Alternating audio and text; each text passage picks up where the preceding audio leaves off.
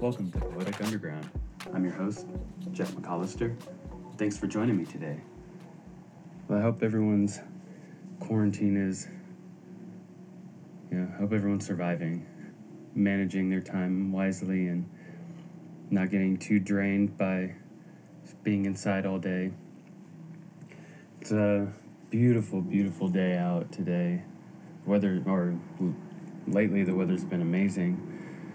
Got a nice breeze blowing, beautiful sunny skies. We could use a little bit of rain.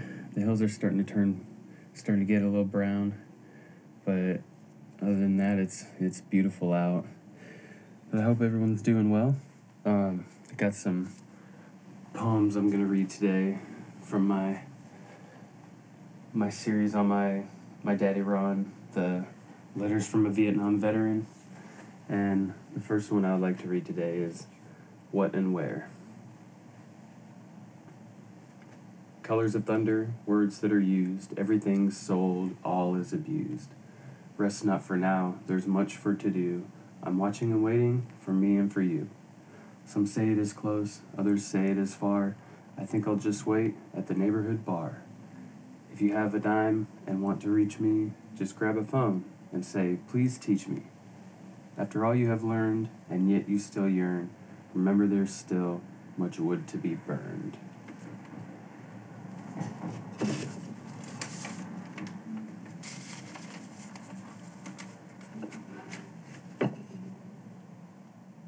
Passing of life.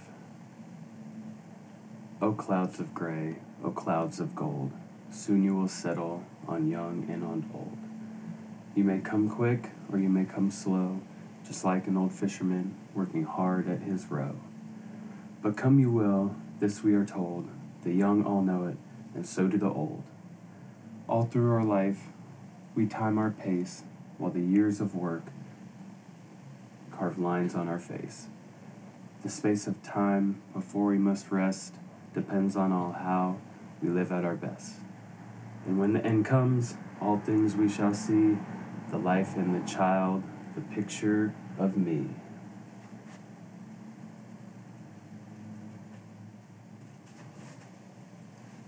My wife and man-child are asleep. To this, I am serene.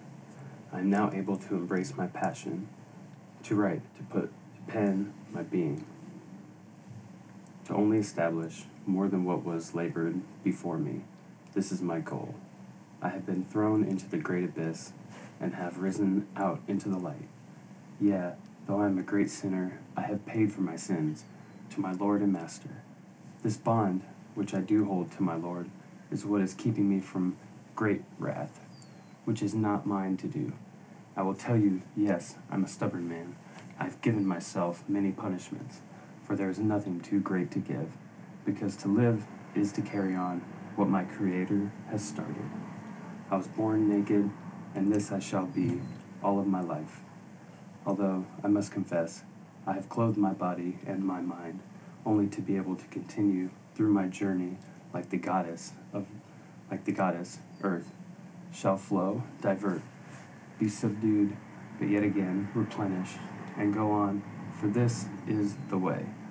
The earth is my tree, and I am but a limb, to, if possible, grow roots and flourish. I wonder and seek to discover how, why, what, like ingredients to a meal. Will this be able to sustain, to nourish? Oh, what sadness to the vine that dies. But to be is better than never to have been.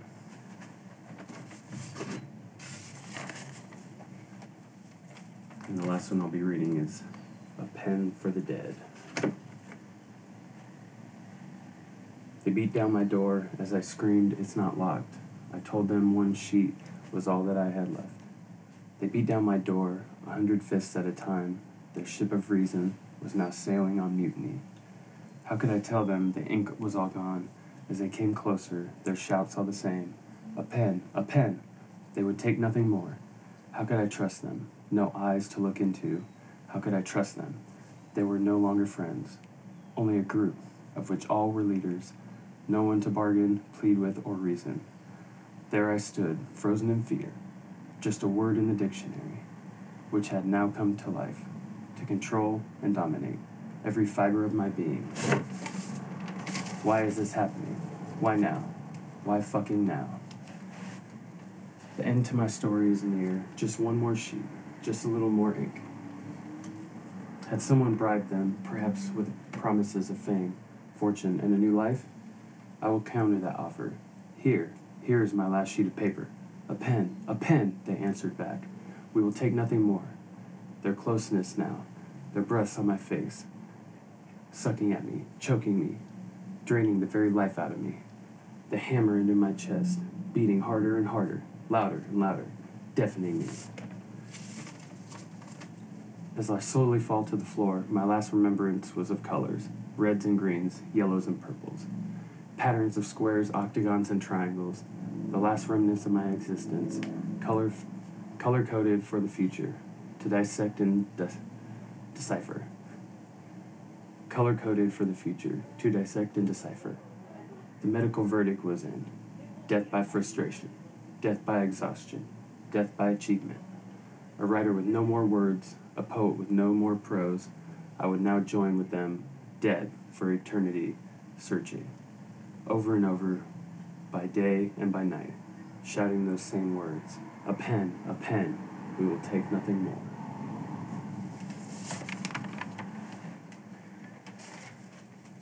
Well, I hope you enjoyed some of those readings. I hope that some of them resonated with you and made you really think about everything going on and ways they can apply to your life. And I just appreciate you guys taking the time to listen to these stories, and hopefully they help you in some way or another. But I appreciate you spending some time with me today. It wasn't very long, and I appreciate you taking that little bit of time out to listen to these stories. And the next episode will do a few more chapters on the Tao of Seneca. Hope you have a wonderful week, wonderful month, and a beautiful year. And thank you everyone for listening. Till next time.